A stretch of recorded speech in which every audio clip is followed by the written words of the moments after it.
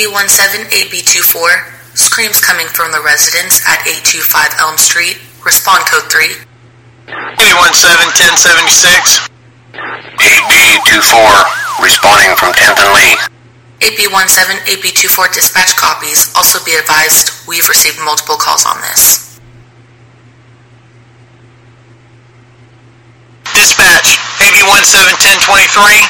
I have 2 subjects on the front porch covered in blood. Start me an ambulance and some more units till I know what I got. AB17 dispatch copies. Break.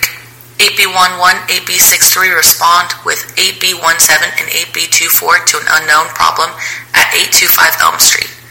AB17 is a 1023 with individuals on the porch covered in blood.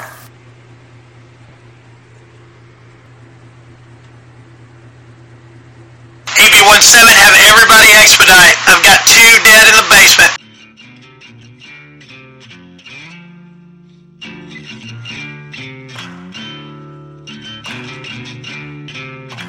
We're hunting for a book written by a demon, and you're coming with us. This is the Walk in Darkness podcast. Hey everybody, good to have you with me this week. I am Wally Fitch, and tonight we're going to explore the night of December 24th, 1977. The night that saw 2 people dead and 2 more traumatized for life. So at 6:33 p.m., Idaho Falls 911 received multiple reports of screams coming from 825 Elm Street, also known as the Death House, or as the locals call it, the Old Harrington House. Now what these callers heard, to use Patricia's words, was the ghoulish things that happen in the basement. I have in my hand right here Officer Freeman's report, and I can see why Patricia didn't want to talk about it. At 1836, I responded code 3 to screams coming from 825 Elm Street. Upon arrival, I observed 2 individuals on the porch, both covered in blood. I exited my vehicle, drew my weapon, and told them to show their hands. As I approached, I noticed they were kids, a girl approximately 17 years old, and a boy around 8. Neither complied with my commands and appeared to be in shock. I asked them if they were okay, and the girl replied, "Not our blood. The basement. Oh God, go to the basement." I put them in my patrol car as Officer Wells arrived on scene. We entered the house and followed the bloody footprints to the basement door, which was mostly in pieces, with the bottom half still intact. There was a kitchen chair in front of the door, used to climb over the bottom half of the door, which was locked. We called down to the basement, identifying ourselves as police, and there was no response.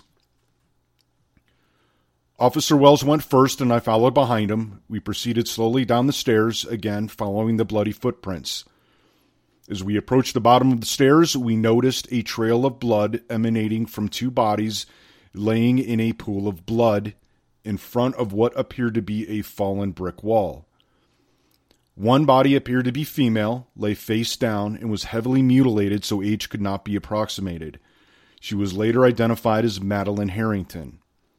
The other body was male, approximately 18 years old, lying face up, and no immediate wounds were visible due to the amount of blood.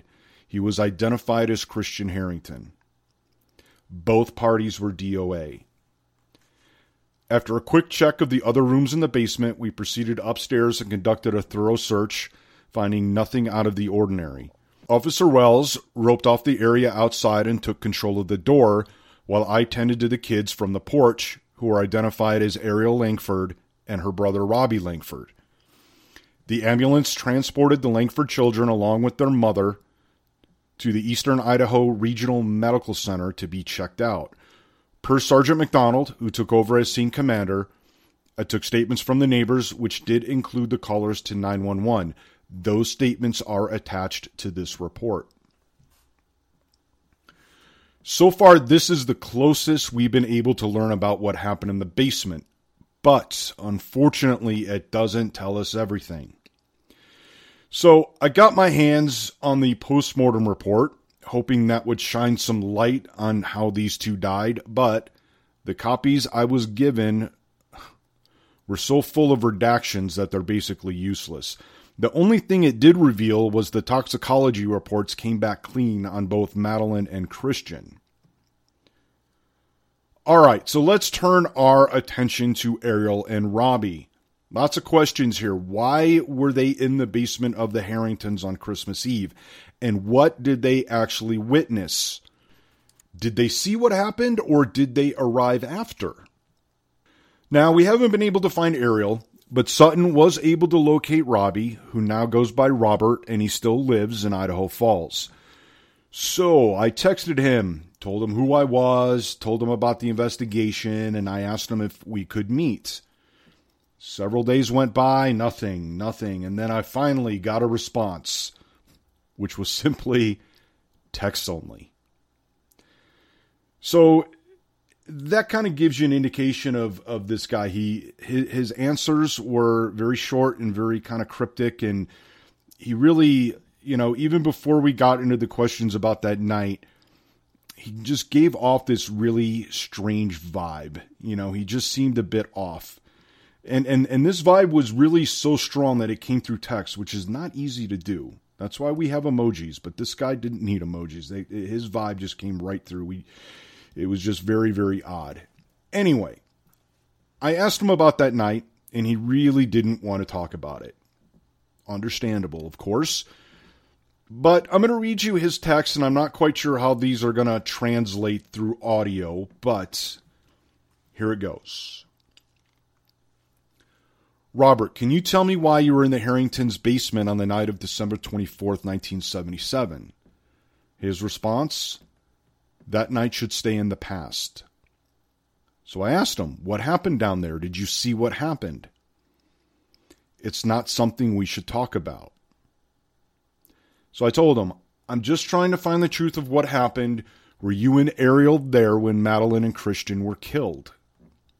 And his response, yes. And what happened that night ended months of really bad shit. And that's all I will say about it.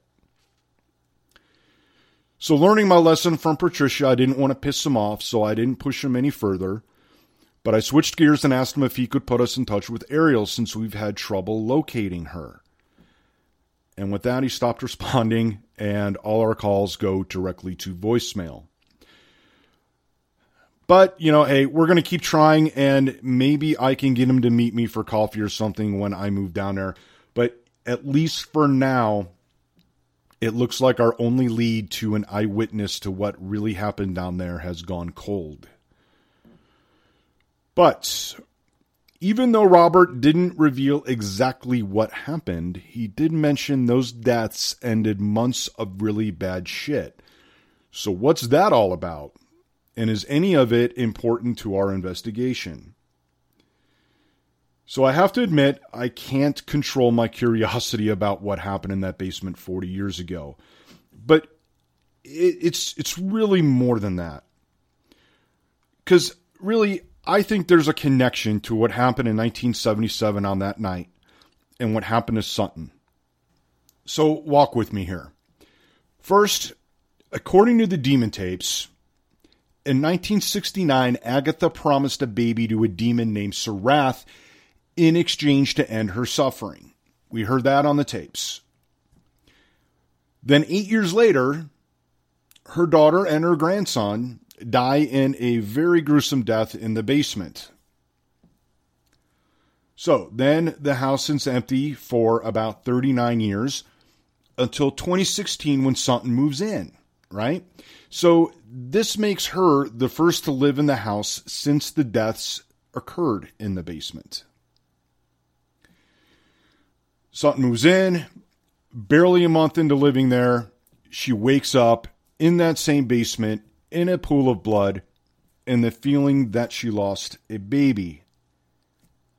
And her baby was the first baby to enter that house since that promise was made almost a half century earlier. And then there's the thing that happened to me back in July, right? I woke up in my own basement in several inches of red water without recollection of the last 3 days or how I even ended up in the basement. Now, Yeah, sure, it was my basement, and it was red water and not blood, but it seems like sort of a reenactment of what happened back then. And, possibly even a warning that I might actually suffer the same fate as the others. But if we go back to the police report, it mentions a fallen brick wall. So is there a hidden room? And if so, what was inside? Was Sarath keeping something there? And did Madeline and Christian find it? I don't know, maybe they found the book that we're looking for, and Sarath is the one responsible for their deaths. I mean, Officer Freeman did report Madeline's body being mutilated, and is this why Robbie didn't want to talk about it? Did he actually see a demon kill these people? Lots of questions, but there's one thing that I do know, and that if there's anything to find in that basement or anywhere in that house, I will find it when I move in there. Wally Fitch out. Hey, it's me, Sutton. If you like the Walk in Darkness podcast, please support our investigation by going to awalkindarkness.com. Expenses add up, and every little bit helps us follow leads in the investigation. And don't forget, in between episodes, the story continues on Instagram. Follow A Walk in Darkness for the big picture. Thank you for listening and for your support.